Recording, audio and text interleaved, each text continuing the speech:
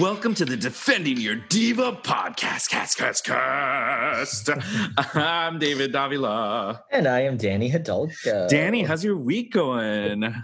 It's been good. You know, I've been watching a lot of like new Netflix stuff. I was telling you, I just started watching Avatar: The Last Airbender. Oh, you know, everyone says that's the most amazing show. I've still never seen it. It's on my list. You know, I never had either. I was interested in watching it because they often say that it's an animated show that, I mean, it's meant for children, but like adults can still enjoy it. I'm only 2 episodes in, but it's good. I like it so far. Is it really meant for children? Because I don't know any children that have ever seen that. I only know adults. What? It's all adults that watch the show. Are you sure it's not for adults? I'm sure. I mean, I literally, well, it was on Nickelodeon. Well, not originally. They might have aired originally, it's a Nickelodeon show. Yeah. Isn't it like a Japanese show? Nickelodeon's not a Japanese company. No, it's not. It's they actually, the animation is kind of like inspired in anime, so it has like an anime style. I always thought it was an official anime. No, show. It's not official anime. But it's good. And then I also started watching Girlfriends last night, which is I love that show. Which I'd never seen, but I actually loved it. I've only watched 1 episode, but it was good. It's on my list now. I think I'm going to watch another episode when I go to the gym later.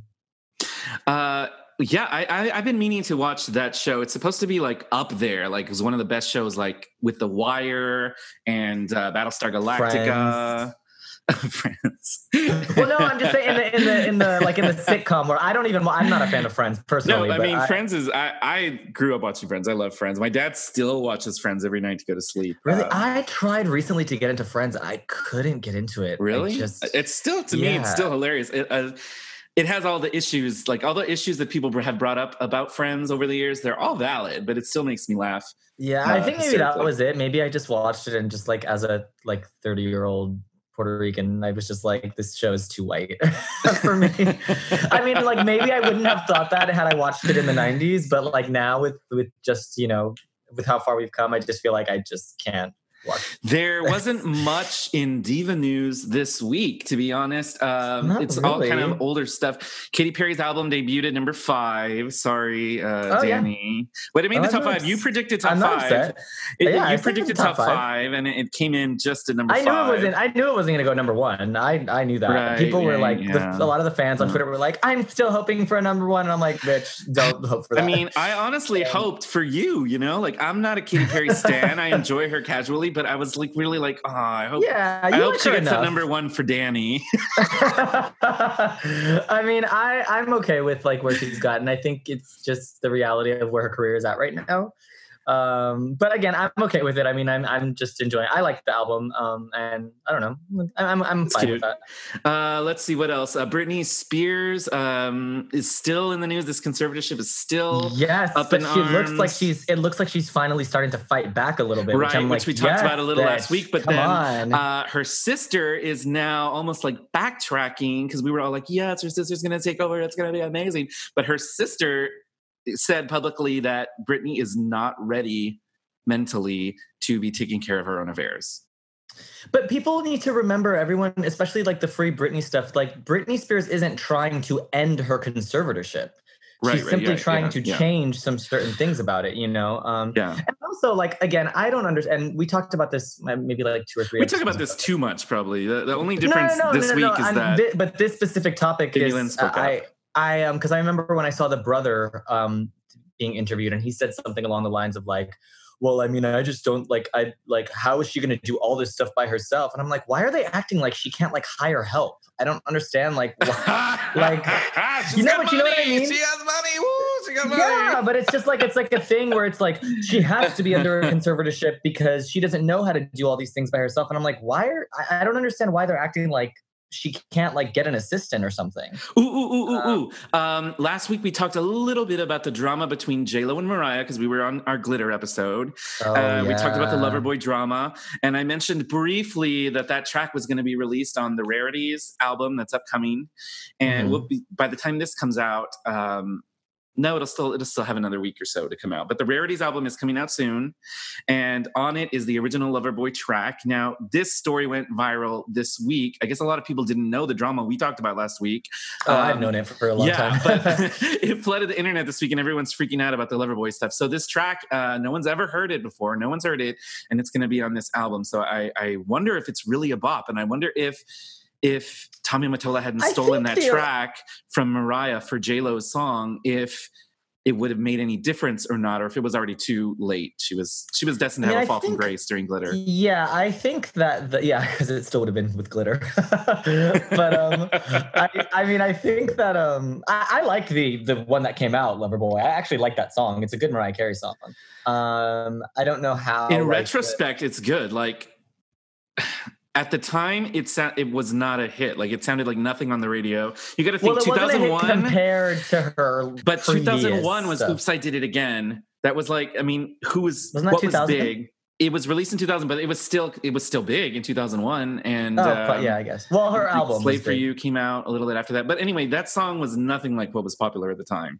And it just was not going to be a bop. But she did release a music video. It aged really well. She released a music video for her new song, which I think is kind of a mediocre song, sampling Lauryn Hill. It's called Save the Day. Oh, the one she did with Lauryn Hill. Yeah, it's such a filler. I'm not about it. It's not that great of a track, but she released a video for it, and I must say, after watching the video, I was more into the song. The video, she filmed it in Flushing at Flushing Meadows in front of the tennis courts. It's a US Open themed video. And it features, I saw something like that. Yeah. Okay. It features all of these female tennis players, and it's kind of funny. It's a US Open video. But that made me kind of like the song a little more. She's still releasing her EPs every single Thursday night. I mean, I like it. I haven't, honestly, Mariah Carey hasn't released something in years that I personally have been like crazy excited for. No, that's true. I mean, I know that a lot of her fans really liked her. Caution. Caution. Was that her last album? Yeah, Caution was a good album. Like, from beginning to end was a good album, which she hadn't had a good album in like 10 years. It's just, you know what, that's not the type of Mariah Carey stuff that I like. I like the classic, like early 90s Mariah. Some of that is going to be on this album. So today, she just threw out a minute-long sample of the opening track of the Rarities album, and it is a bop. It is an unreleased track from her first album, and it is a bop. I posted it on the story of Defending Divas Instagram, at Defending Divas. So go check it out.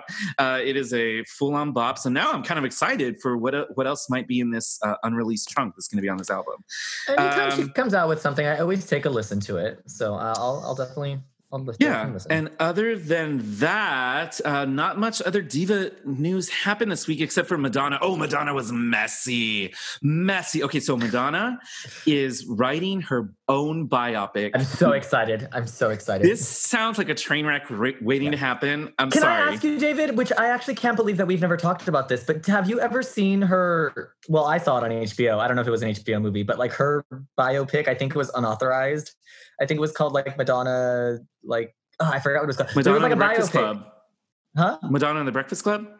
No. It was a biopic of Madonna.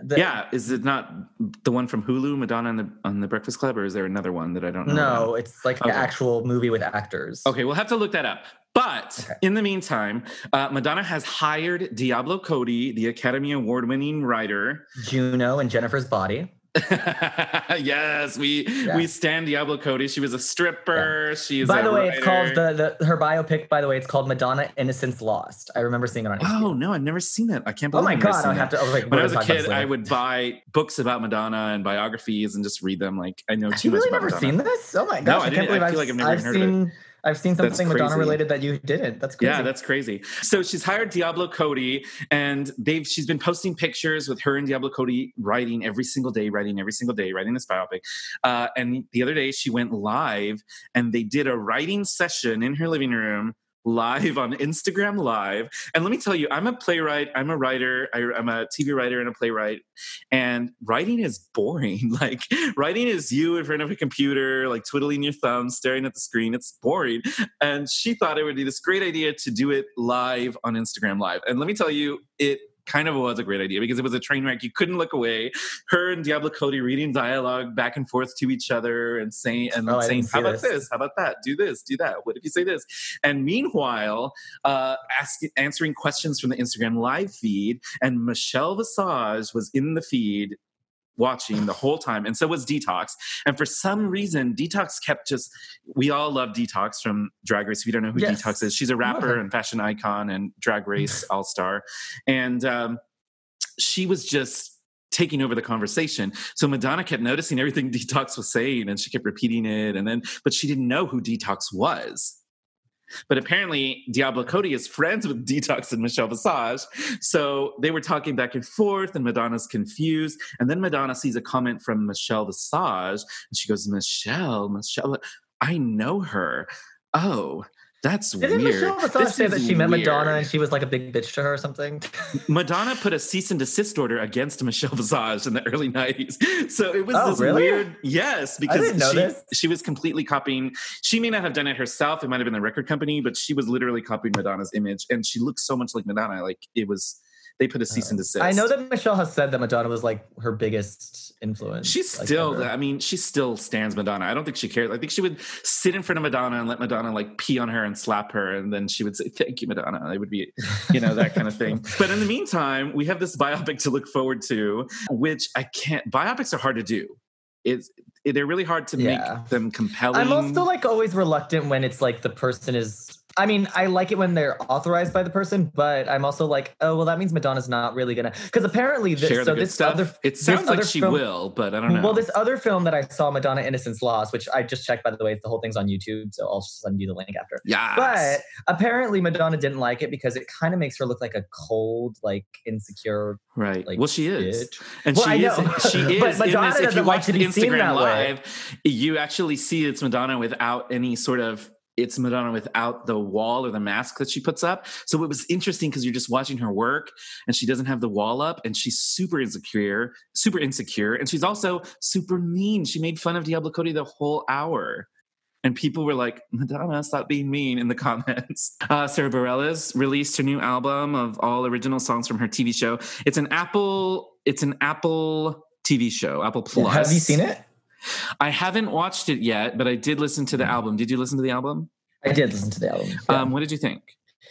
I like Sarah Bareilles, so I love Sarah Bareilles. It's very in the style of, it's more like the style of like her first album, it seems, which I like. So I liked it.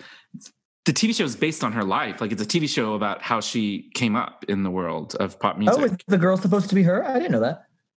It's at least inspired by her. I haven't watched it yet, but it's called Little Voice, which is the name of her debut album. Yes, correct. Yeah. Yes. So I haven't watched it yet. I have to watch that on Apple Plus before my Apple Plus runs out. It runs out at the end of November. Oh, you're going to renew that? You love Apple Plus.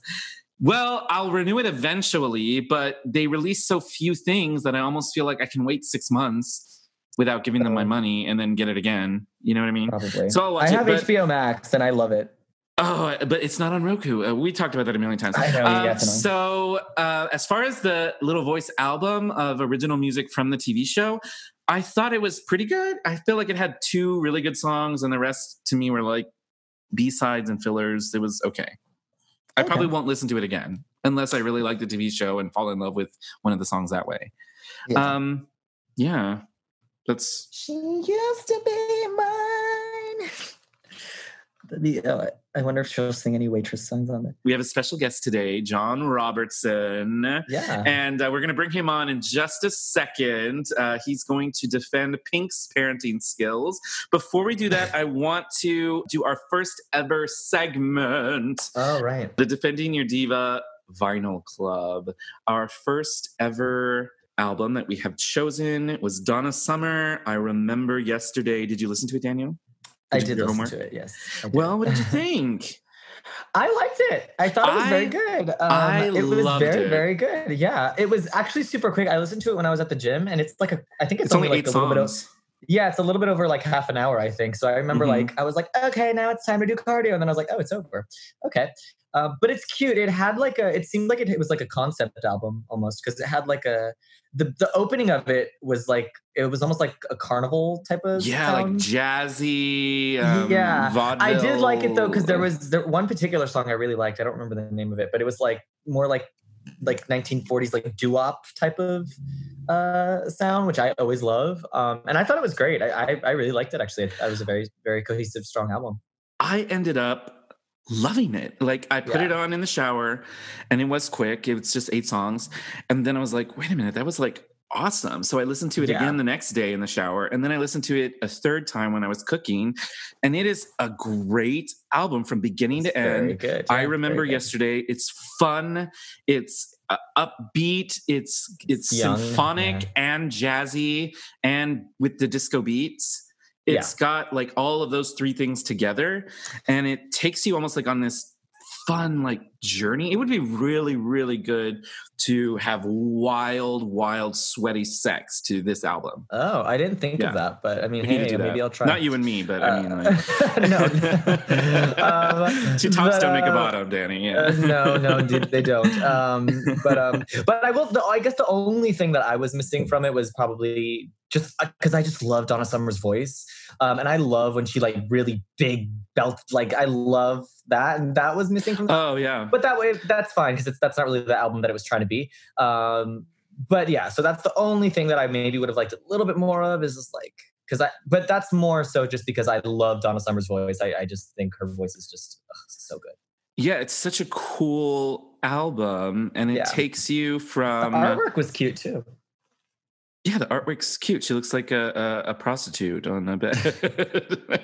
That was kind of her thing. I mean, that's not an insult. I feel like that was Donna Summer's aesthetic. Like, you know. But also, wasn't that like a thing? I remember seeing she works hard for the money. It's kind of like if you watch Pretty Woman now, where like back then, like I don't even really know if at the time that's even what the prostitutes really wore. But now if you watch that movie, you're like, this is actually like kind of fashionable. Classy. Yeah, like this is actually, well, not even classy, but it's just like, I feel like if a girl was like walking down the street wearing this, I'd be like, yes, girl, you look so cute. Yeah. Which is kind of funny how that works. Well, so guys, if you're listening and you haven't listened to this yet, I highly recommend I Remember Yesterday by Donna Summer, the 1977 experimental sort of concept album that merged disco and swingy jazz and doo-wop. Orchestra and doo-wop kind of together in 8 quick songs, and it sparked the huge hit I Feel Love. Yes. Ooh, I feel that's love. Like the one, that was the one song on the album that I knew. I feel. Yeah, that song, I feel like when they show flashbacks in disco movies and stuff, like that's the song that's always playing, I Feel Love. Yeah, it's such an era-defining song. So I highly recommend listening to I Remember Yesterday by Donna Summer. Yes. I would recommend. We can do it like that. Would recommend or would not recommend. We would recommend. Well, we can do. My friend suggested, and this. I don't want to be insensitive, and I want to say on record, 100%. I support Black Lives Matter, and I support defunding the police, which I think is confusing to some people. They don't understand the concept. It just means taking some of the money from the hugely inflated police budgets. People think that it means abolishing the police, which is a different thing. Right. Which, am I that radical? Maybe I am. I don't know. I might support that too, but this is different. Defunding the police is different. Defunding the police I think defunding should go first. I don't think we should abolish them right away. Well, we certainly would need still a detective agency to catch criminals. Let's take some money away from them first. I'm definitely We would still need a bomb squad. Like we would need a police. We would need them. But taking some of the funding from the overinflated budgets and putting it back into education and healthcare and stuff. So absolutely. But anyway, that is just the only reason I'm bringing that up, really, aside from it's a really important topic and everyone needs to register to vote, is that a friend suggested we use the terms defend or defund when we're talking about rating these albums. So do we defend I Remember Yesterday, or should we defund I Remember Yesterday? I guess defend. Yeah, of course, defend. Yeah, this was a great album. I liked it. So, well, let's bring on our special guest of the week. His name is John Robertson. I actually know him all the way back from college. Yeah, Roadrunners. John Robertson is a podcaster originally from Italy. That's really pronounced Italy. And now lives in San Antonio, Texas. He is the creator of the podcast Somewhere on the Spectrum, a conversational podcast that is available everywhere. His guests have included 3-time New York Times bestseller author Shea Serrano and Texas State Rep Diego Bernal. John is a dedicated stan of R&B and boy bands. He is married to Danielle and has 2 daughters named Michaela and Valentina. Oh, my stepsister's name is Michaela. Super cool. So please give a warm round of a podcast welcome to John Robertson. Hello, John. Hello. Hey, hello, yes, John. That big Italian tenor voice. We used to sing in the choir together. He has a gorgeous voice. Yeah, sing something else. No. They remind me of that. What's that group? Not El Divo, but the younger ones. Don't do that. Don't. El Volo. No. There was a younger version of El Divo. Yeah, there was those kids that they were literally like the teenage version of El Divo. It's called Il Younger Divo.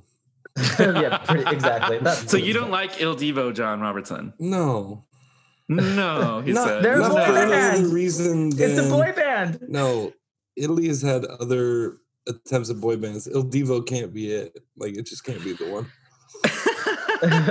Do you support Simon Cowell? Oh my God, I'm a huge Westlife fan. Simon Cowell created Westlife. Well, he did Il Divo too, so you know. He did? Oh yeah, he did, didn't he? Yeah, he's the one who formed Il Divo. So let's talk about that. You and me bonded in college because we were the only 2 people in our entire university that were Westlife stans. Westlife was this worldwide sensation boy band that came after NSYNC and Backstreet Boys. Yeah, they were huge everywhere except the USA. They only had 1 hit in the USA, which is a shame because their entire discography is good, and they still release new albums all the time. They're so good. Yeah, they're so good. Although fun fact about Westlife, even though they never were famous in America, if you have any big American Idol fans here, Ruben Studdard, his winner single, because when they win, they automatically with a song. His song "Flying Without Wings" is actually a cover of Westlife. That was a huge hit. Yeah. I actually, what's funny is I heard Ruben Studdard's version first, and I was like, oh, this is a really nice song. I like the version, and then I heard the Westlife version. I was like, oh, this is so much better. Ruben's version sucked, not because Ruben's voice sucked. It was like the arrangement and the instrument, they ruined it. Yeah, well, like I said, the first time that I heard it, because I had never heard the Westlife version, I liked it. But then when I heard the Westlife version, I was like, oh, this is great. Westlife is really awesome. I'm just gonna say that right now. Get into Westlife, but. Unfortunately, this podcast is about divas. So we have to ask, as we ask all of our guests, who are your top favorite divas? Obviously Pink, because we're talking about her. So Pink. Who else? Who are your top favorite divas? She's your top diva, Pink? No, Whitney Houston is my top diva. Oh, well, okay. Can't go wrong with that. Yeah, Whitney Houston is the best. Do you support all of the new info we have about her and her lesbianism and all of those things? I say good for her. Let it fly. Do whatever you want to do. Yeah, well, she didn't though. That's she lived she kept it all in and overdosed on drugs. Okay, so I must have missed all of this. Well, that's not why, David. It wasn't because of that. Well, she was obviously fighting big demons. We don't know. Yeah. Well, she was kind of a victim of. It turns out. It seems. I guess only she really knows. But it seems like she kind of. A lot of people have felt like she never was really able to completely be herself.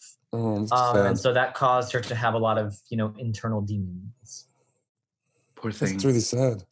Yeah, it's very sad. Yeah. Crack is whack. Voice, though. What a voice. Oh, yeah. Oh, God. What she has the best. The spinny soprano. How she could just transition from big, busty gospel chest and riffs straight up into soprano spin, like Kathleen Battle. Like, if you listen to her recordings, I'm like, is that Whitney Houston or is it Kathleen Battle? Like, she could have sung at the Met, she was that good. If I had 3 wishes from a genie, I would just say, can you just let me sing like Whitney Houston for just a day. Even like, I just want to know what it feels like to just open up your mouth and that sound come out. Even the falsetto, like her pure falsetto, I just, even today when I hear it, I'm just like, oh, that's perfect. It's just fucking perfect. Are we allowed to curse on this podcast? Yes. Of course. Oh, it has an E explicit on it. And then we also have to ask you, John, who is your overrated Wait, we're not done. diva? We're not done. I want to. You can just say Whitney Houston and end it. Like, I need to know more. I love Whitney Houston. I love. I like gospel singers. So I love Yolanda Adams. Love her. Whoa, Yolanda Adams. I haven't heard that name in so long. She has a really good version of I Believe I Can Fly. It's beautiful. Yes, we should listen to her version since we've canceled R. Kelly. If you want to listen to I Believe I Can Fly, just listen to Yolanda Adams. Her version is so good. But he would still get money off of it. Oh, yes, because he wrote it, right? Yeah. I would add, I love Kelly Clarkson. Yes! That list. Kelly Clarkson stand forever. Been a big hit in my house, and my kids speak Hebrew, so the Hebrew version is pretty cool to hear my kids sing it.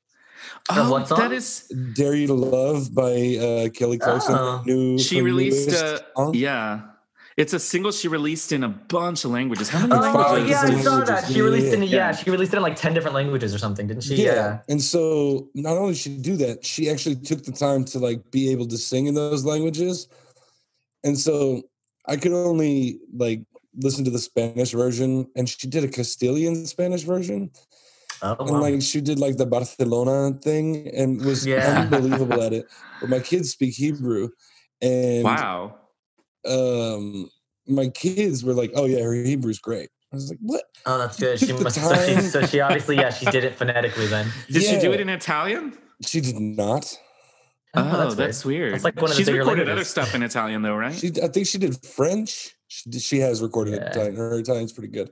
She did French, Arabic, Hebrew, German, and like I don't know. Let's go with English. I don't remember the other ones. That's really cool though, because it actually kind of annoys me when an artist does a song in another language and they make like no effort to do the correct pronunciation. So there's a video online that she did with all of the other artists that recorded with her, where they do all of the languages like in one version. Mm-hmm. So she's jumping in and out of like English, Hebrew, then back to Arabic, it's unbelievable to watch. Oh, that's so good. I haven't seen that. Yeah, I remember when I was in high school, Avril Lavigne, that song, hey, you, I don't like your girlfriend. Yes. Well, she released a version of that and like kind of did what Kelly Clarkson did, but she made no effort to pronounce it right. So I remember like the Spanish version, which because I was living in Puerto Rico at the time, so sometimes it would play on the radio. And it would be like, oh, ya tu novia, necesitas una nueva. And I was like, because it's just, I don't know, maybe I'm a perfectionist in some aspects. But I'm like, if you're not going to do it well, then like, just don't do it. Boyz II Men released an album in Spanish. Their third album they did in Spanish as well. Mm-hmm. And then they would release like various songs. So it was like, instead of in the end of the road, or end of the road, it was like, al final del camino me vas a encontrar. And it's like, okay, like I love Boyz II Men, but this is not that. Like that's right. No, this is like she legitimately put in work, and it's very impressive. So I really like her. And how can you not like Kelly Clarkson though? Because I feel like we were at the age.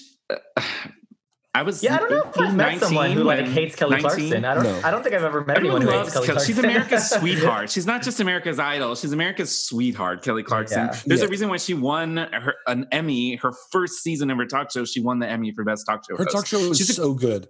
Her talk show was amazing. So good. Well, she also just has that. I mean, she just has that like immense likability factor. Like, you want to go out and get drinks with Kelly Clarkson. Yes. I would love to be friends with Kelly Clarkson. Like, you know what I mean? Everyone would be friends with Kelly Clarkson. She just has that about her, I think. Yeah. And we were like 19. I was 19 when the first American Idol came out. Yeah. And she was this dream, like this thing. I don't know. And she's so good and fun. And she's from Texas. Actually, we were in the Allstate together, me and Kelly. I have a book. Is that right? And I don't know her. I didn't meet her during that, but I actually just found the book of the Allstate champions, and her name is, because she's Clarkson, I'm Davila. Her name's just a couple ahead of mine. And I was like, there we are in the same damn state book. You might have seen her walking, but you didn't know it was her. I know. I have no idea. There were auditions for a song. She might have auditioned. She didn't get. I auditioned for the solo. I might have heard her sing during the audition, because we all listened to each other sing. But I have no clue. There's no way to know. Who knows? But her discography is like really interesting too. Yeah. What's your favorite Kelly album, John? She has Thankful, the first one that came out after American Idol. Then she has Breakaway, which had all the big hits, Since You've Been Gone. Breakaway is like one of the best albums. That's like her best. Zeros. That's her best selling album, I think. That's like her. Well, and it's one of the best albums of that entire era. I would agree. Yeah. So that's probably what people would say that's their favorite album. You know, favorite era. My current favorite song is the one she did about her, I guess, soon to be ex-husband. Piece by Piece. Piece by Piece. Yeah. I cried so hard when I was singing on American Idol. When she did it on American Idol, that whole album was like Kenny Chesney cried. Yeah, that album was sort of floppy, and then out of nowhere. She performs it on Idol. And then it went viral. And then, it went viral, and suddenly she had a big hit on her hands. And there's 3 different versions. You can get the Idol version, you can get the album version, which the album version is not as good. But you can get the album version, the Idol version, and then there's a pop edit. I mean, there's a radio edit, which is somewhere in between the album version and the Idol version. Which is great. The radio. I saw her perform it on Idol, and then right after I saw her perform it, I went to buy the album version. I didn't even know that they were different. I just assumed, and then I bought it. And then as soon as I heard the album version, I was like, this is not what I wanted. I wanted like the piano version, and then she released the piano version, so it was great. I'm gonna say right here, first of all, I have to say, how much do we love her covers? She's just one of the best singers in the world. That she can take almost any song and make it better. Anything. She could sing anything, and there's very few times when you're like, no one else can touch that song, but then Kelly Clarkson does it, and you're like, okay, Kelly Clarkson can touch that song. Like someone like you, it's almost hard to say, like, do you like Kelly's version better or Adele's version better? Like, who can do that? Who can sing those songs like that? That's a random gift as an interpreter of song that Kelly Clarkson has. You know what? I'm announcing it right here, Danny. You and I are going to make a list of the best Kelly Clarkson covers, and we're going to do a countdown episode where we count down.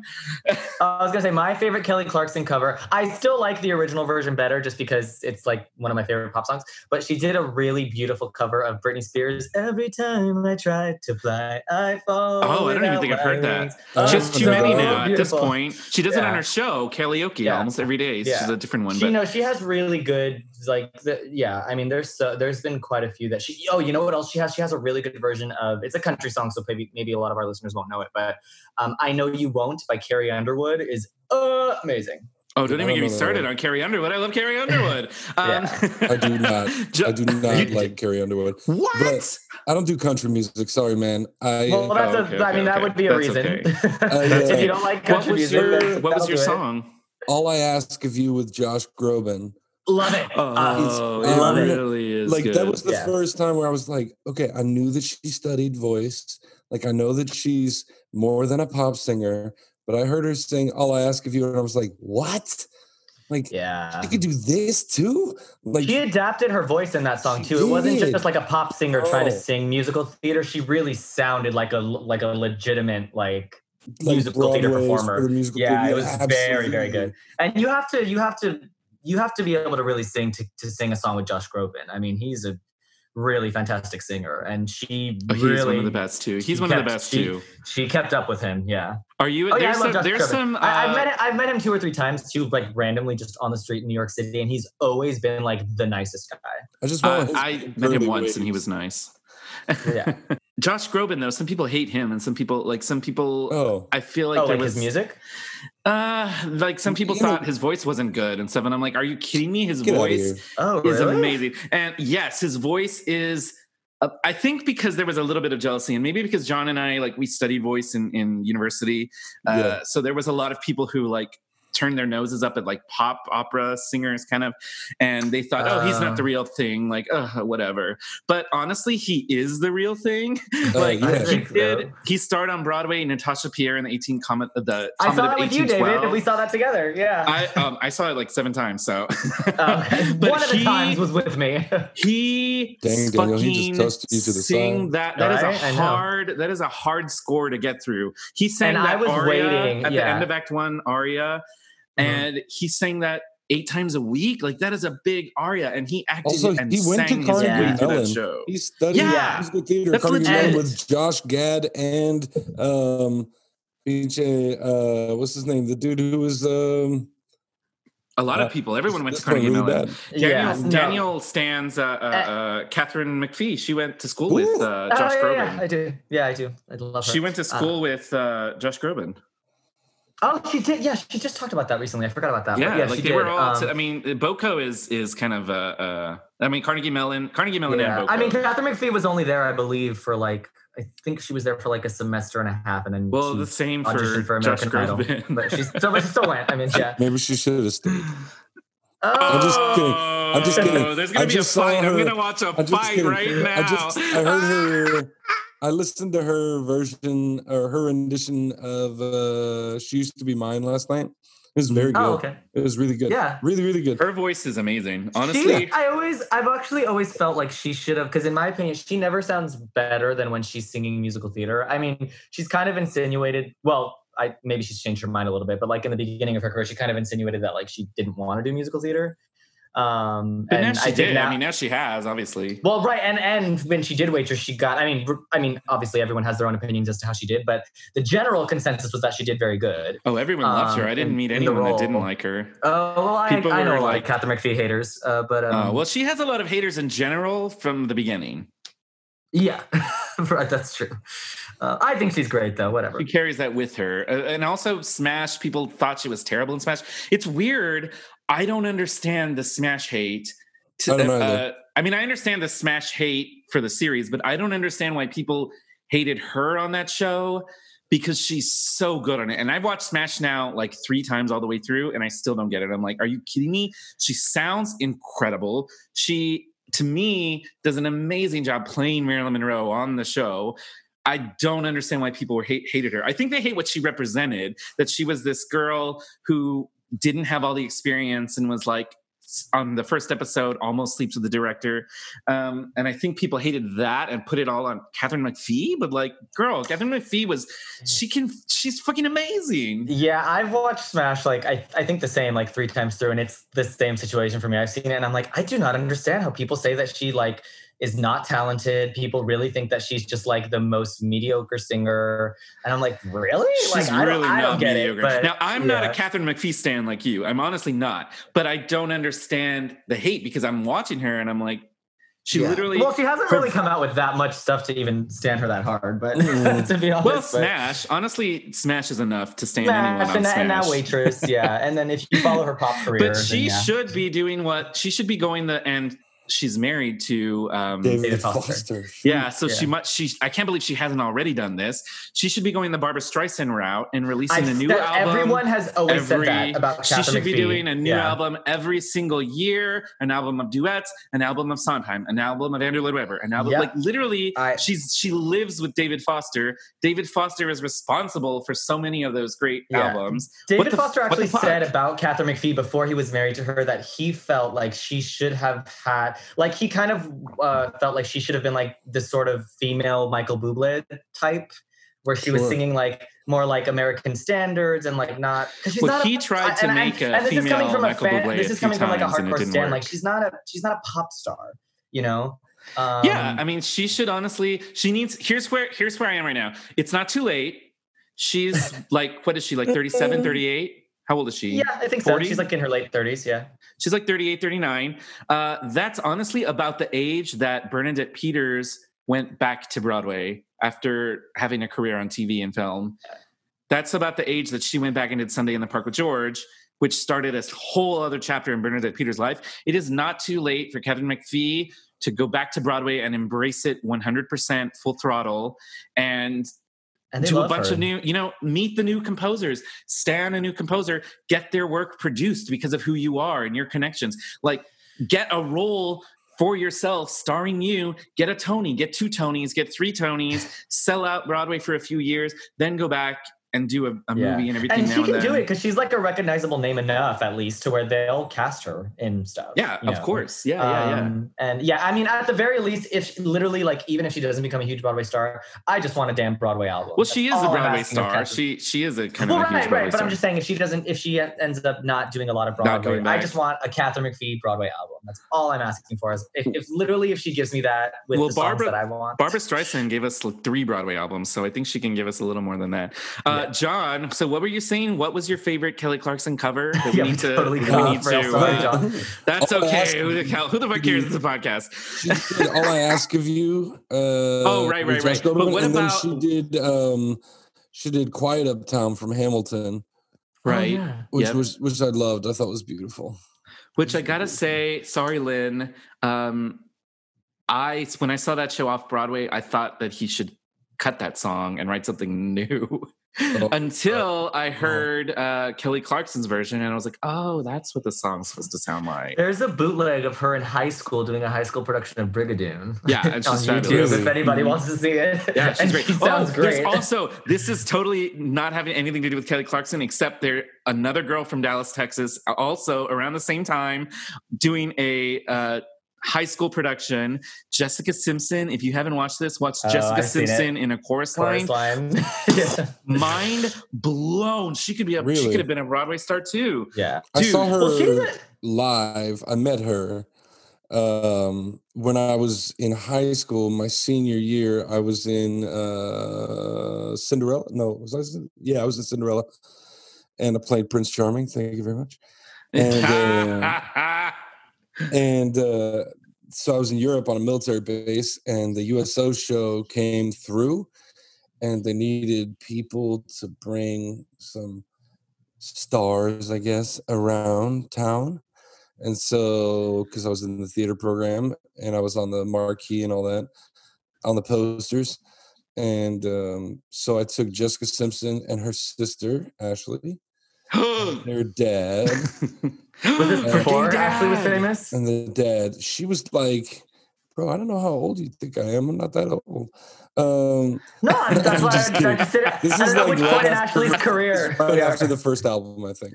This was she was famous. Before Ashley was famous. She was famous. Yes, before Ashley was famous. I took her, and then Jessica's first album. Okay. Yeah, and then Rob Schneider and his brother John. What about his daughter, Elle King? Yeah. And then also Peter McNichols from Ally McBeal, the quirky redheaded dude. I took them all around town. It was he's weird, he's on Grey's Anatomy now. He is. But Jessica Simpson didn't talk the whole time because she was on vocal rest. Oh no. Okay, wait. This is juicy. So this is the kind of shit that we live for on this podcast. It was Tell us weird. more she about did this. Not talk. What was she wearing?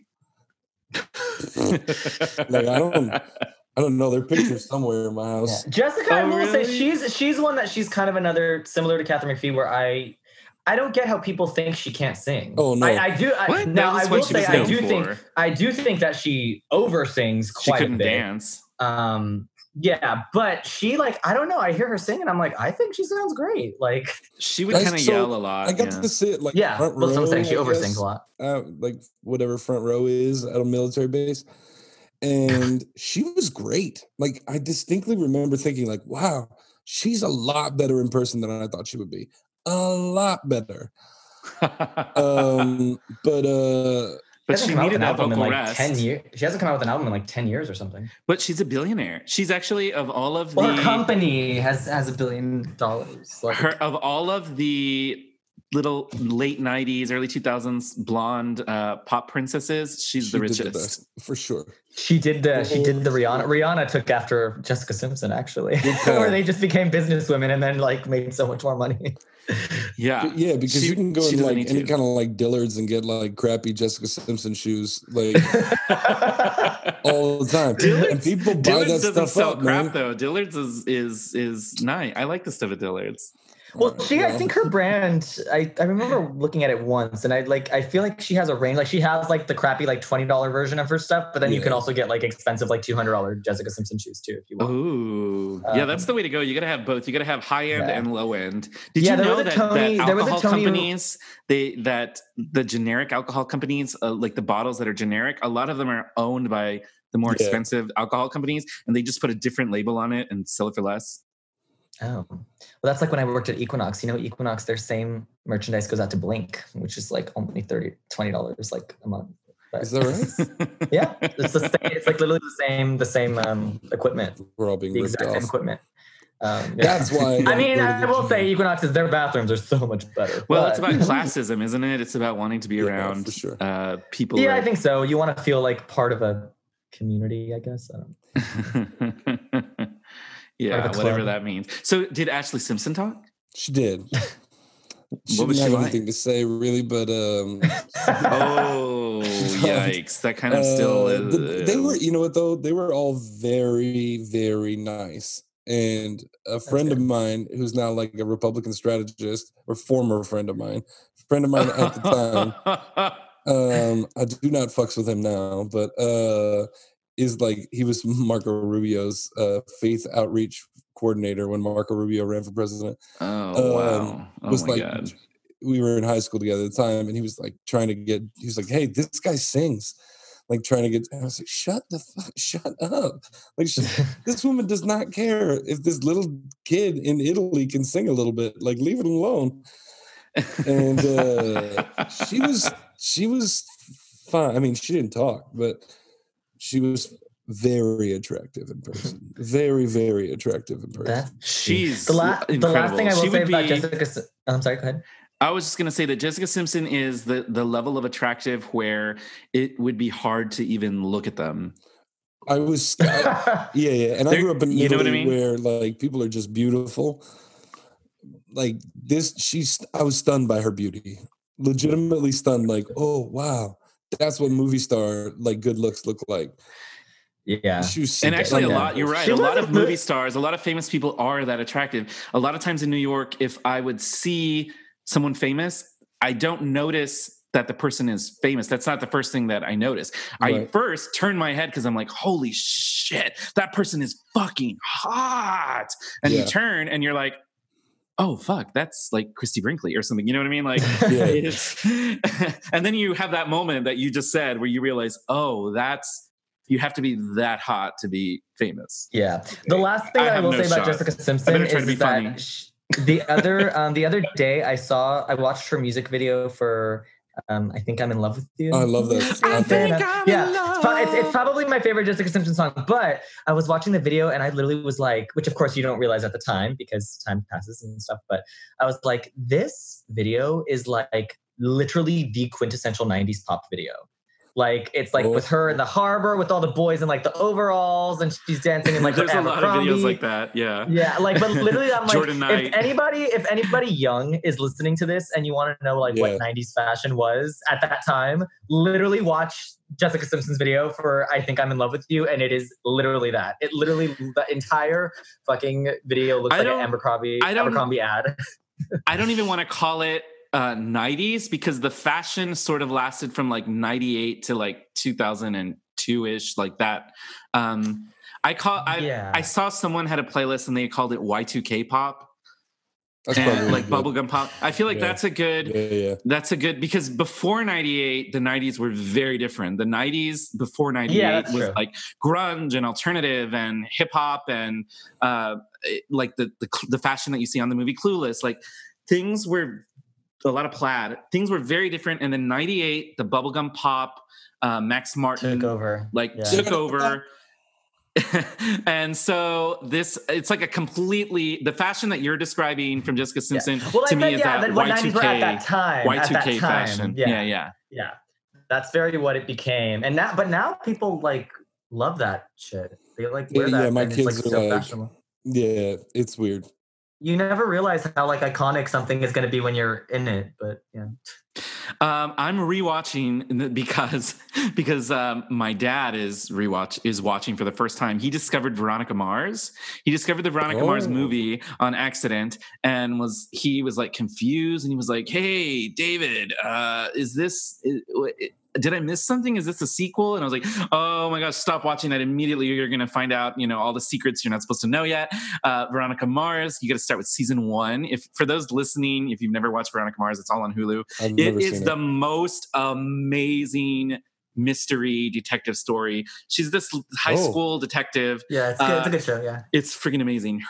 Everyone in the cast, Kristen Bell. Everyone in the cast is like famous. They weren't. Nobody was at the time, but they all became. Amanda Seyfried plays her best friend. Amanda Seyfried is her best friend who's murdered, and so she's trying to discover. Yeah. She's trying to find out who murdered her best friend, Amanda Seyfried.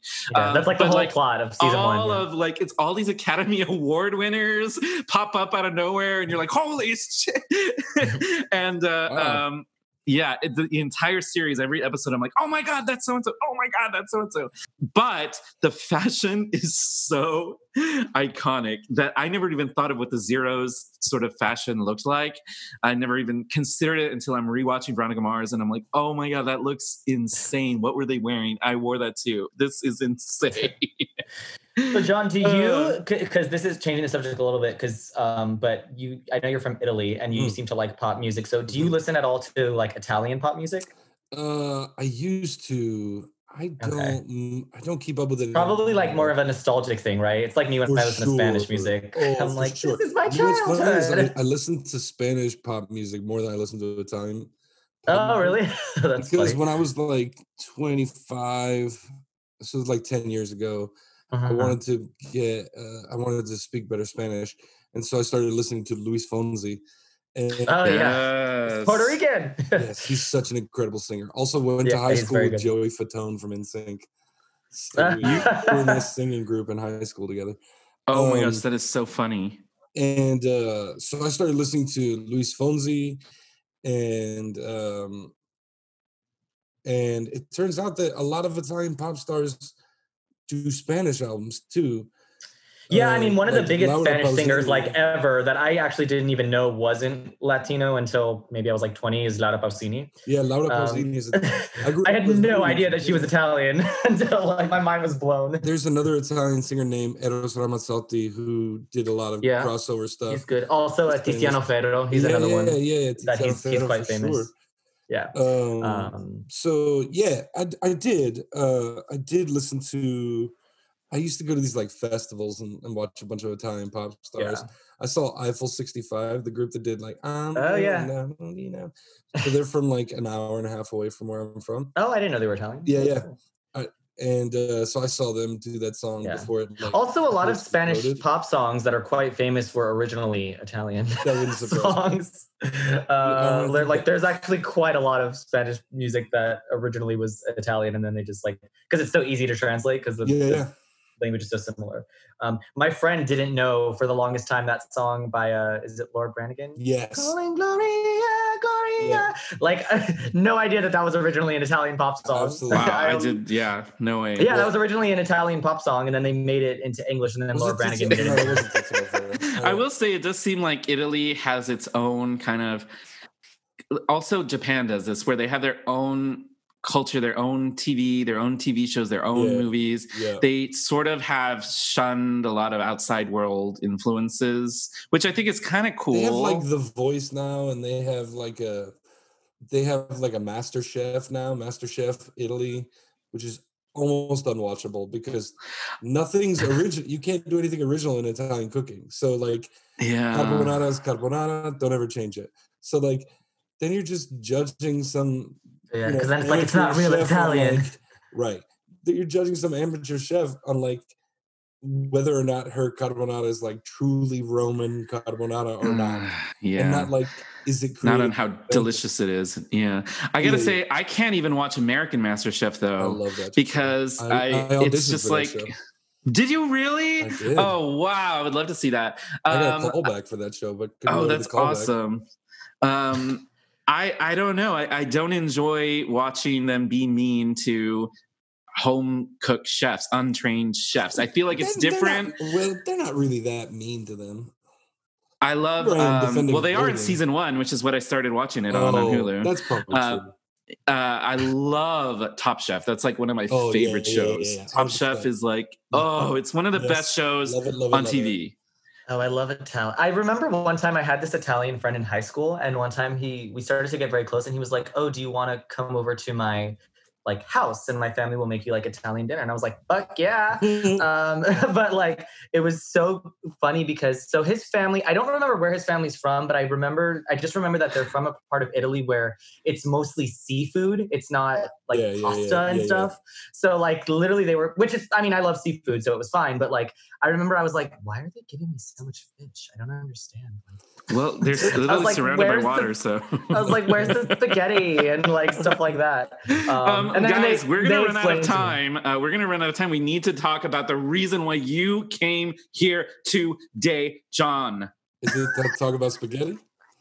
I mean, we can always talk about spaghetti. One last thing, John. Is it true? I remember hearing this once. I don't know if this is true. Where they said in Italy, in Italian cuisine, they don't really do like spaghetti and meatballs. No, that's like no. We do polpette on their own. Meatballs, polpette. We would eat those as a main dish. Never with spaghetti. We also don't put chicken in spaghetti. We would never do that. They also don't have Alfredo sauce. We make marinara sauce. I don't think. Sauce. No, marinara for sure. Marinara, like it's like standard. Oh, really? Okay. Alfredo, I don't know who the fuck that dude is. Like, it's just the cream. It's just a sauce, like a white, creamy sauce. Well, yeah, Alfredo. I mean, I actually learned to make learned to make Alfredo sauce from scratch. It's just cream with butter and it's just cream and butter. But butter. Also, I love cacio e pepe in Italy, but I cannot eat it in the United States at all. No. Okay, so you came here to defend Pink. She's one of your ultimate divas. You can tell us. You can gush on and on and on about her now. You have permission. She has been criticized recently. Well, first of all, she's been a very big public advocate recently during COVID, during the outbreak, and also for parenting. But she's been criticized a lot online for her parenting skills. People come for her, say she shouldn't be letting her kids do this, she shouldn't be letting her kids do that, that her husband is going to get her kids killed, etc. And she claps back at those people on Instagram and Twitter, etc. So, what do you have to say about Pink and her parenting skills that you came here to defend? This is what I have to say. These motherfuckers online need to leave her alone. She's just a woman trying to raise a family. And what is she? Hold on. I don't know. What are they criticizing her for? What is she doing? I'll give you an example. For example, there's her husband, Carey Hart, is a motocross guy. So he rides motorcycles a lot. Right. So there's a photo and a video of her oldest daughter, or only daughter, I guess, riding on the motorcycle with her dad. And people were like, "Oh, you're gonna get her killed," like kind of like what David said, like you're gonna get her killed, all this shit. But the problem is for Pink is that she's so open and genuine and wants to share who she is and share her life with people, and so then that's gonna attract a lot of people who are like, "I know that you're a mom too, but I'm a mom. This is how I raise my kids. So you need to do the same thing." And so like she posted a picture. They were on vacation somewhere and a pelican like flew into their room and hung out for like a couple of hours. And she posted a picture and like, she like scratched, like covered everything up, but both of her kids were naked. But like one was like a year old. And the other one was like 6, but like she covered everything up. So like, it's not like you could see this little boy's dingus. You know what I mean? Like it was all just like non-existent at that point. Yeah, exactly. And people were just like, "I can't believe you posted this." And she's like, "Wait, he's a baby." Like, and they were like, well, why doesn't he have a diaper on? And, you know, people just come for her no matter what, right? So she's very open about like her, like what she's been through in life and her interest in sharing that with her children and being, you know, upfront with her kids about the things she's been through, and so that it'll sort of help with their own maturity and their own education. But these damn, you know, let's be honest, Karens online start coming for her constantly because they don't like, you know, they think, oh, my life is insignificant. Absolutely. And Pink's is not. But look, she's doing this one thing I think is wrong, so I can't fight the urge to tell her that she's wrong because that makes me feel better because I'm below average and she's not. Well, isn't the argument also with posting pictures of children? I mean, I don't agree with this, but I isn't the argument where if you post a picture with your child, like let's say your 3-year-old when they don't have a diaper on, like, and all, like, actually that's fine, but the problem is that then how, like, I don't know, like pedophiles will look at it and then yeah, I mean, I would never pick I've shared like every moment of my children's lives. I would never have posted a picture of them showing their genitalia, and neither did she. Right, yeah, absolutely. Yeah, but you're right. But that's the argument, is what I'm trying to say. No, like that's what people say. People will do that. Yeah, it's a good argument. I'm a little scared to even post pictures of like my nephews and nieces to Instagram, which is public, because I'm scared that. I mean, you hear these tales of kids that go missing in the dark web, and I don't know if you watched that documentary on Netflix about the little girl who went missing off the coast of Portugal. Nope. Madeleine McCann. Yeah. The Madeleine McCann docuseries is, well, John, you probably shouldn't watch it because it's scary, especially if you're a parent. That sounds terrible. Yeah, don't watch it. But it's very scary. Couple, they were on vacation in Portugal, and then their daughter and it's about how, everyone thought they did it, and the first few episodes you think they did it, and then you get more and more and more info, and it really starts to look like it was even much scarier than that, and that the child... She still hasn't been unfound, by the way. This is like 15 years ago, and they still haven't found her. Well, she did. Knock on wood. Won't be. But it goes on to become scarier because you find out that probably what happened, based on private investigators that they hired who really scoured the dark web and everything, is that it's very likely that she was sold on the dark web because the week of that she went missing, there was an order for a little girl, like a classified order for a little girl that looked just like her on the dark web. Oh God. And it sounds like it was this like whole thing. I mean, it's just really scary. So I can understand that parents are telling her that, but then there's also like, I don't know, like the whole have time mind your business. Anytime you comment on anyone else's things, you know what I mean? It just becomes... I have family members who don't like the fact that I let my kids go ride the bike in my cul-de-sac by themselves. They think I should be... Really? Oh, that's so wrong. That's what kids do. Yeah, my kids need to live their lives. Like, so not that has anything to do with Instagram.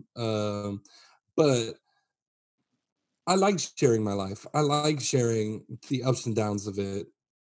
My Instagram has a lot of like, yay, cool things, but then there's also like, yeah, I've been through some shit, and I think it's a real sort of place to share that. And when it comes to my kids, like, did they ask permission to be on Instagram when they were babies? No, they didn't. But I don't have time to worry about whether or not somebody's coming for them on the dark web. I'm trying to help them get through math right now. You know what I mean? Like, I'm trying to help them like figure out like who they are as humans and be strong, powerful women.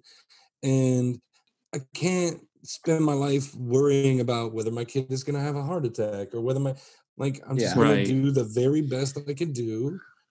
And well, it's also like a thing, like, it's like, how far do you want to take it? Like, right. You know, if you, I don't know, like if you go to like a public swimming pool with your daughters, like could a pedophile be looking at them? And, you know, yeah, I suppose, but like, what does that mean then, that they can't go out? Like, you know what I mean? It's just like my mom growing up gave me so much freedom. The rule in my house pretty much was, as long as you get good grades, you can pretty much do whatever you want. I mean, within reason, of course.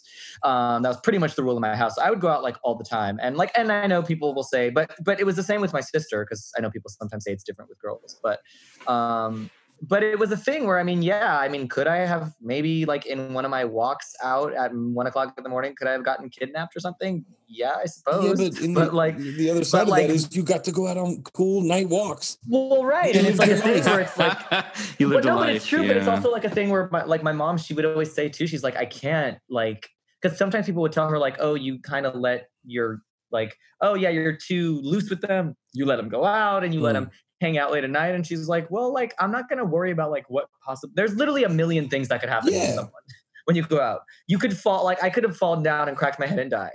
Like, you know 100%. What I mean? It's just a thing where you have to just say like, you know what, listen, I don't know. I trust that things will work out fine. When I was 14, I was able to go to like clubs in Italy, because you could be like basically any age. So like 14, we'd come back from like homecoming dance and go to a damn discotheque until 4 a.m. My parents would pick me up. Like, what am I gonna do? Like, look at my kids, like my parents did this with me, but you can't go ride your bike outside by yourself. Like, it's like that movie Call Me by Your Name. When I watched when I watched like all the things that the teenagers did in that movie, I was like, God, in Italy, these teenagers are just so cool. They can just go out and drink and do whatever. That's true. They can go out and drink and stuff. But that, and it's you know, one of my best friends grew up in Amsterdam, and I remember I believe the legal drinking age there, I think, is 16. Oh, Italy doesn't have one, so. Oh yeah, but it's funny because like Americans look at that and they think like, oh my God, there must be like all these kid drunks just walking around, and he's like, no, that doesn't. I feel like it's the opposite of that. It's like, that's what he said, because it's always accessible, so there's not like a thing of like, oh, I'm drinking. Oh, I have to go out and get smashed. Yeah, when you're 21 in America, you get smashed, and then you think like it's your duty and right, so you do it like every night until you're like 25, and I know like my body can't take this anymore. Yeah, I think in my early 20s, there was certainly nights when I went out to drink literally just because I thought I'm in my 20s. This is what I'm supposed to be doing. Yeah.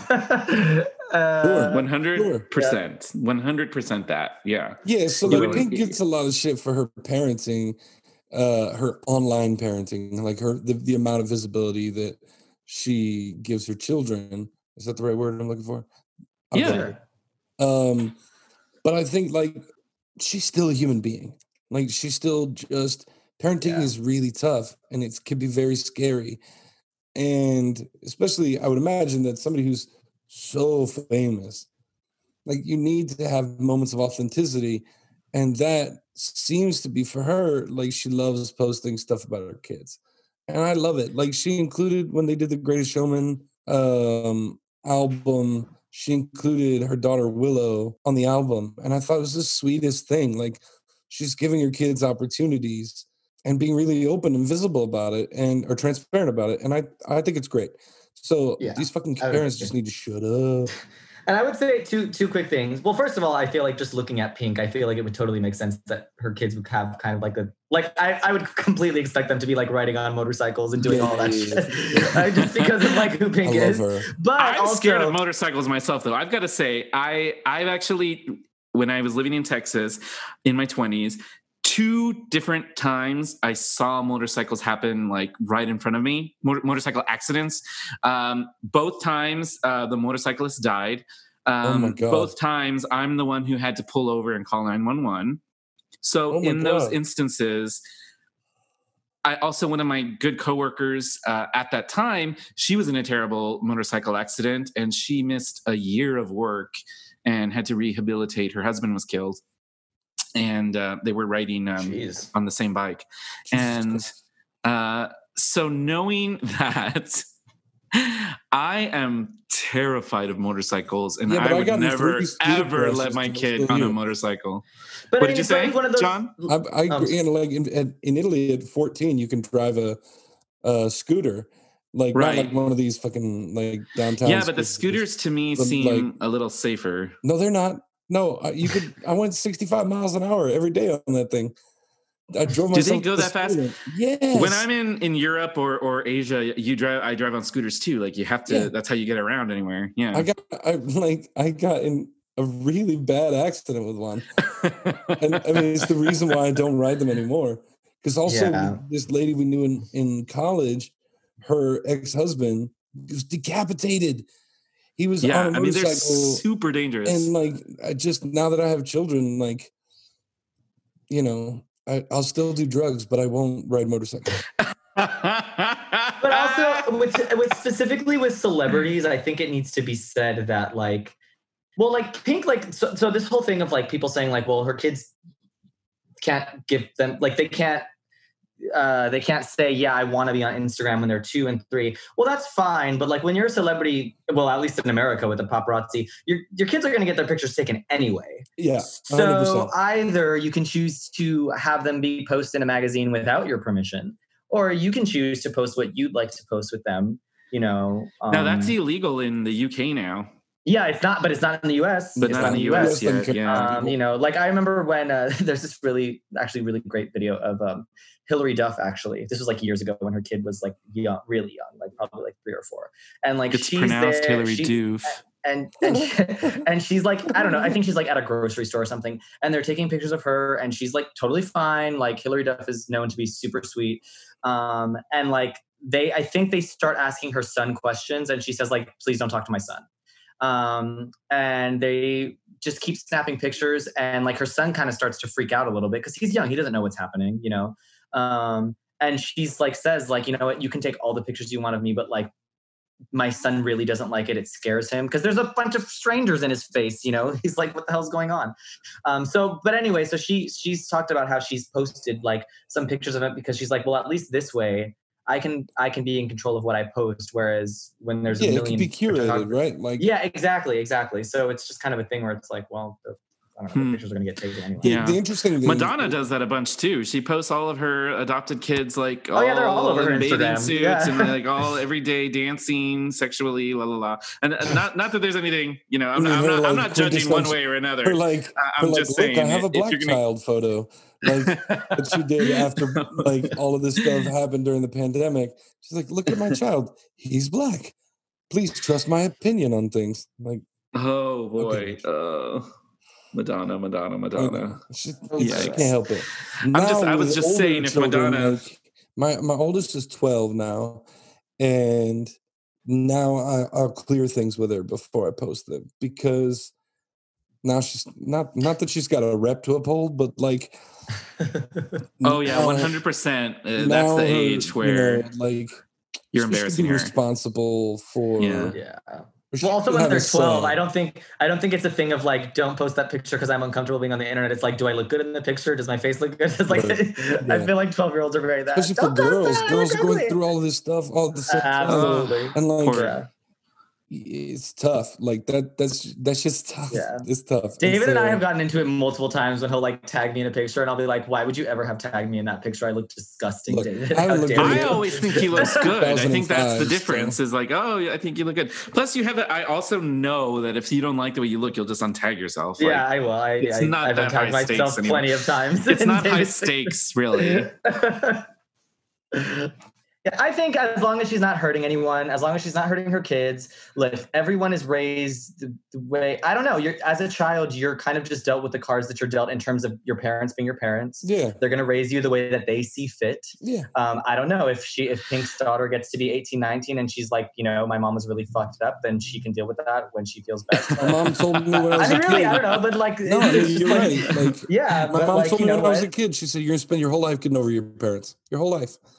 Yeah. And like I'm trying to avoid that really hard, but like there's no way. I'm a human being. It's just going to cause different problems than the ones that you had. Yeah, it's right. Like it's very true. And I think everyone does try to avoid it, but it just causes different problems. Yeah, because when you see your friends' issues with their parents, sometimes you think like, oh well, I would have loved to have parents like that. Sure. But then it's like it's not I don't know. It's like if your parents worked all the time to like make sure that you had a good upbringing, then it's like my parents were never there. And then if they were there like too much, then I don't know. It's like my parents were freaking helicopter parents, and they never let me do anything. Having tequila at 3:00 in the afternoon on a Thursday. Exactly. That has a different effect as well. No, look. It's true though. No, it's true what he's saying. Like they're always. I promise you, John. Unfortunately, your daughters growing up are probably going to have some issue with how you raise them. Oh, I've been trying to normalize therapy for a decade. For a decade, she's like, yeah, daddy's going to therapy because daddy got daddy issues. Like, it's okay. Like, it's totally okay. Like, I'm also very open with my kids about my battles with depression. Like, wow, they need to know that parents live a whole life. Like, yeah, and like I do have deep rooted daddy issues, and my kids are kind of aware of like. Well, obviously my dad's not around, so like they know, all that's gone on. I don't hide it. I want them to know the raw, So their issues are going to be like, my dad overshared. So my kids, yes, 100%. One of my kids is so like, sort of like conservative about everything. And like my wife and I are like naked and like we're super body positive. I have pictures of boobs in the guest bathroom, like and another painting of like different types of asses in the same, like we're super open about everything. And my youngest is just like won't, like she's going the opposite way. I think she's just like, my parents are too open. This is too much. Well, how old is she though? 7. Oh, well, she's 7. I know, but like, no, but this is already the age where those, at that age. No, like the things that you want when you're 7 are the things that you want when you're 70. It never changes. It never goes away. Yeah, like in that's my house, the secret like, of therapy. That's the secret. Like, it's called like the outside of the vagina is called a vulva. We don't say like we're very specific with things. You know what I mean? Like I want my kids to be positive. I want my kids to be like aware of themselves, try to be as, we're just a very open family, and we'll see what happens. Was the kid wearing a helmet when it rode a motorcycle? Okay. I don't think I would tell. They need to leave her alone and let her parent how she wants to parent. But I would never let my kid do that. Oh my gosh, that's so scary. I won't. I mean, I'm scared of riding them myself. But once your kid's an adult, they're just gonna do. That's true. That's very true. The motto in my house with my children is, "I'm trying to get you ready for when you don't need me anymore." And that's such a good. That's a good way to raise your kids. That's all it is. Like, I'm trying to give you the tools so that when you leave, you could do it. Like, you're going to be okay. And if you get on a motorcycle at 25, that's on you. Like, I'm not going to spend my whole life. I'm trying to be in Cabo having sex with my wife on the beach. Like, I'm not going to be worried about whether or not you're 25 and I'm like on a motorcycle. That's just like, we good at that point. But I think you have to let kids know that it's okay to live a whole up and down roller coaster, raw, nitty gritty life. Yeah, I think incredible adventure. I think you're right. So on that note, though, now I sort of wish I hadn't skipped this earlier, because now I'm like, wait a minute, tell us what you like about Pink and why you stand Pink. Love Pink. I'll just talk about her vocally. Like her, first of all, she always sings live. That's just what she's known for. Like her sort of like cardiovascular ability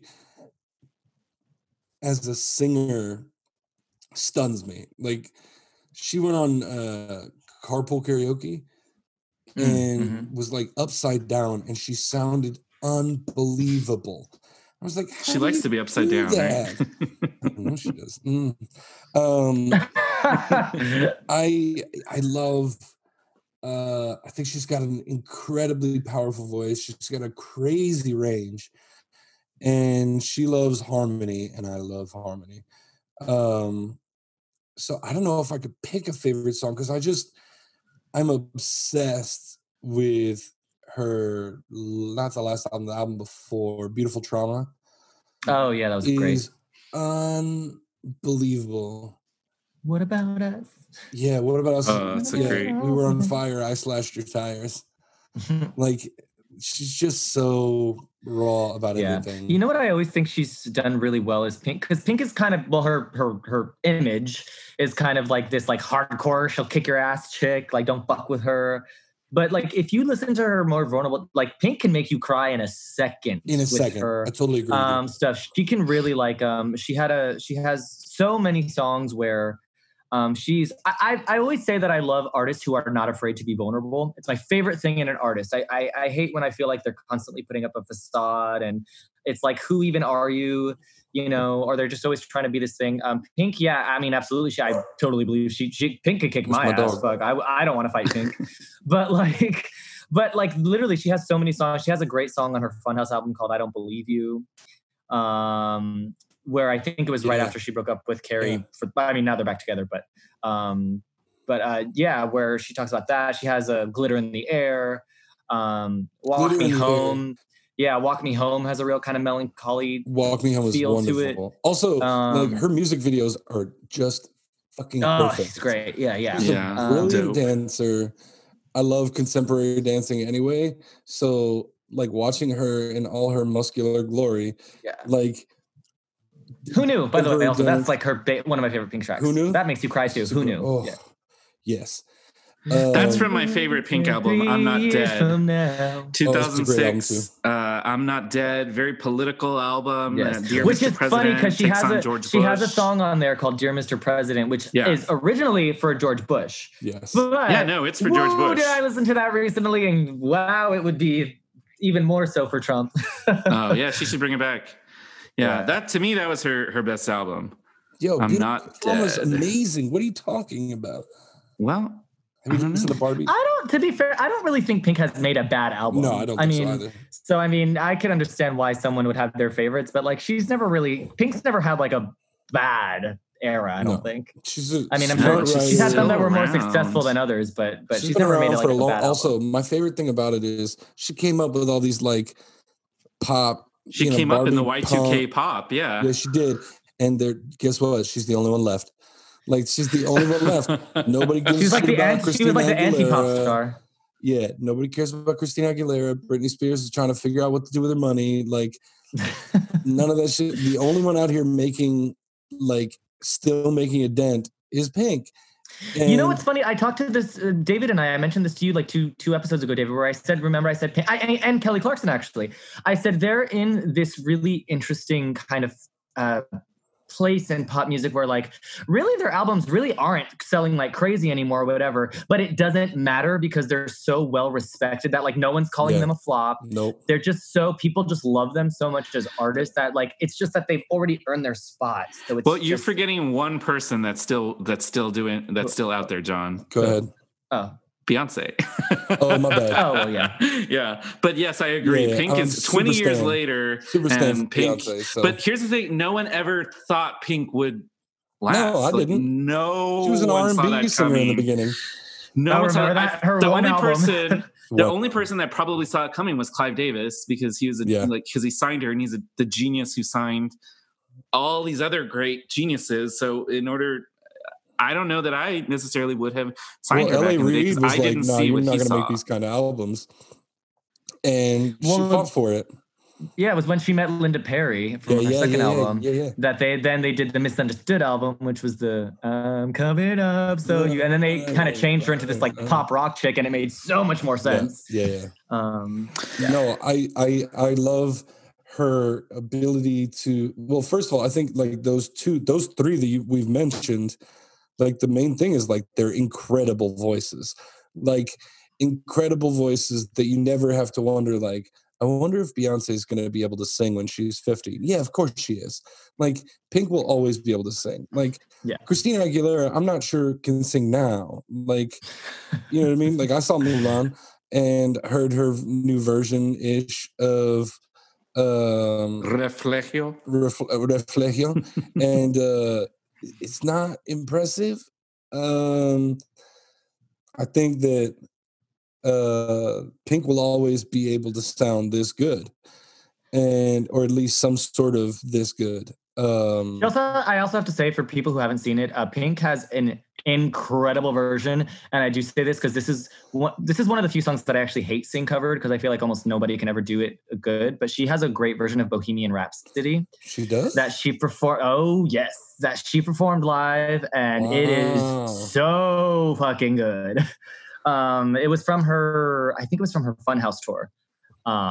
Yeah, and she also has, and this is what I'm talking about, so she can do that and make you like laugh and be like, fuck yeah, Pinko. And then she has this incredibly beautiful version of Cyndi Lauper's Time After Time. Yes, where it's just like her and the guitar, and it's a really slowed, stripped version of it. And I think there's actually a video of it on YouTube where Cyndi Lauper's actually in the audience and Cyndi Lauper's crying. Wow.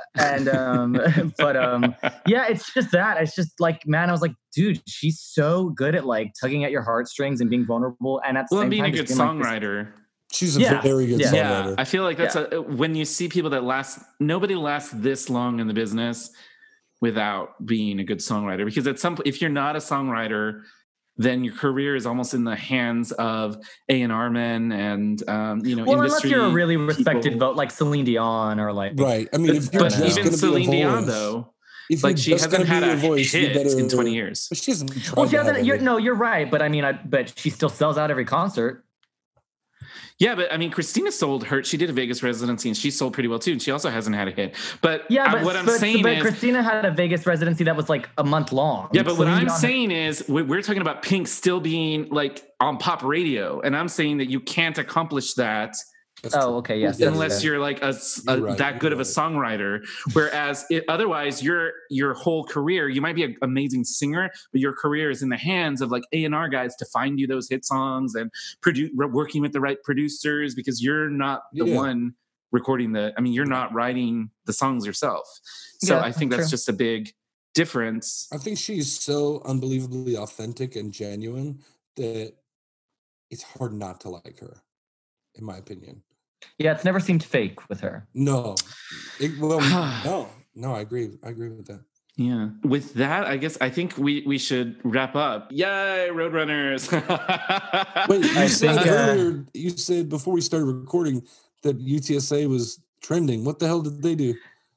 So what happened was UTSA played Texas State in football yesterday.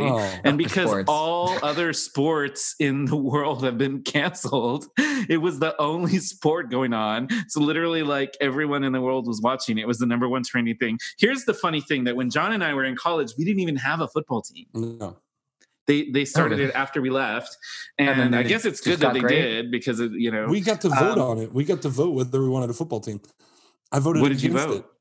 Wow. Well, because a lot of funding gets taken away. Well. It gets funding pulled from other things like sciences and the arts and stuff. Multiple national Metropolitan Opera competition winners. So we still are a department of music. Like 3 from the era when we were there. Yeah. 3 of those people are all Metropolitan Opera stars. At any given moment in the major opera houses in the United States, there's somebody from UTSA. Like either we have people at La Scala, the Met, like people in Berlin. This is true. And it's a department of music. We don't need a damn football team. We need better teachers and more like space. Well, here's the one thing. Did they play with a live? David, do you know? Did they play this game with a live audience or whatever? I don't know. I didn't actually watch it. I just saw it trending. We don't watch foosball. But here's the thing, though, John, that I want to point out, because a lot of my friends, and especially friends in theater, are from Texas State, which is just 45 minutes from UTSA. Oh, yeah. So the game was UTSA versus Texas State. And apparently now we have, like, that's our rival. So it's UTSA and Texas State are like the rivals, which makes sense because almost all of my friends either went to UTSA or Texas State. So my sister went to Texas State. Yeah, so now we have a rivalry going, which I think is kind of cool. Great. I'm not going to watch the football games, but great. Yeah, I still won't watch the football games, but I think it's fun to have a rivalry. I do want to say one thing before I go, because I don't know, John, if you're Andrea Bocelli fan at all, but I am, yeah. Okay, he did. Do you like Dua Lipa? I do. I love Dua Lipa. Oh my god! So she has a song with Andrea Bocelli that people, that people should listen to. It's called "If Only." I didn't like it though. And I did. I liked it. I thought Dua sounded great. I have it on my Dua Lipa playlist, but I'm like every time I skip it, and I'm considering taking it off the playlist so I don't have to skip it. I love it, and she sings. Her first verse is in English, but then I don't know how her Italian is because I don't speak Italian. But she does sing in Italian, so you can beat the judge. It's not that I don't necessarily not like the song, but Dua Lipa is like a disco pop queen, so it's all this disco pop tracks on my playlist, which. John, you're on Apple Music, right? Yeah, for sure. Yeah, so we follow each other on Apple Music, right? Yeah, so you can go to my Dua Lipa playlist. Yeah, because I have one of your playlists that I downloaded too. It's probably an R&B playlist. Yes, it's the R&B playlist. It's pretty badass. It's a pretty badass playlist. So I have a Dua Lipa one on there, and it just doesn't make sense to have all this disco pop, and out of nowhere there's like an Italian song. Like I think it wasn't her song. It wasn't her song though. It was Andrea Bocelli's song. But it doesn't. But it's. But that's what Bocelli does. You know what I mean? Like that's what he does. Yeah, sure. But it's just like back in the day, Pavarotti used to do Pavarotti and Friends. Oh, talking about Whitney Houston. Have you seen the clip of Pavarotti and Whitney Houston together? Is badass. Well, all right, thank boys, you, John. I gotta go. I would love to come back on next time and talk about why Ariana Grande is overrated. No. We didn't even ask you. He's overrated. We didn't get to his overrated diva. No. Which, by the way, John, she has a song. She's a genius. She has the song with Andrea Bocelli. She's an not Italian a genius. Song. She's a genius. You can't be a genius if I don't know what the fuck you're saying. You can't be a genius. I hate you. I was in Fire Island, and someone had never heard Rain on Me, and they played it. And someone, when Ariana's verse came on, it was so funny because the guy said, he says, "Well, I feel the same as what I always feel. I don't understand what she's saying, but she sounds clue. Nice." She's very talented. No idea what the fuck she's saying. I mean, when she was in Hairspray, I know not everyone can be Lea Salonga, okay, with her perfect diction. Hey, we don't need all that shit. We just need to know, what are you saying? What is There's a lyric? Literally, you can follow the lyrics on Apple Music now, John. When she did Hairspray, I remember she played Penny, and I know Hairspray really well. I know all the lyrics for that, and I was like, I don't know what she's saying. David, and I know all the lyrics. I don't need her to be able to hear I don't need all that, but just can I get an idea of what this song is about? Oh my god, so frustrating. But that being said, I think she's vocally speaking, she's very talented, gifted. Very, very gifted. She's overrated. Yeah. Okay. I hate you. Okay. I was saving that right to the end. I just wanted to drop that gem. Well, John, it was great having you. It was awesome to talk to you. Yes, John. And his overall thoughts about Pink essentially is shut the fuck up and mind your business. Mind your business. Let people live their lives. Tell your family I said hi, John. I will. Bye. All right, see ya.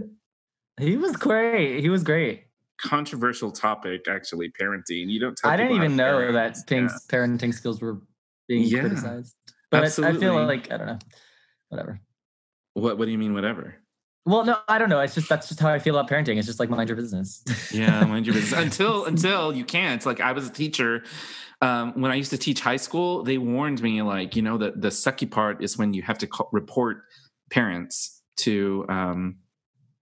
Well, but that's different. That's like if you think they're being abused or something. Right, and they were. I had to report 3 different parents. It kind of sucked. One student was being raped by her uncle, and her parents didn't believe her.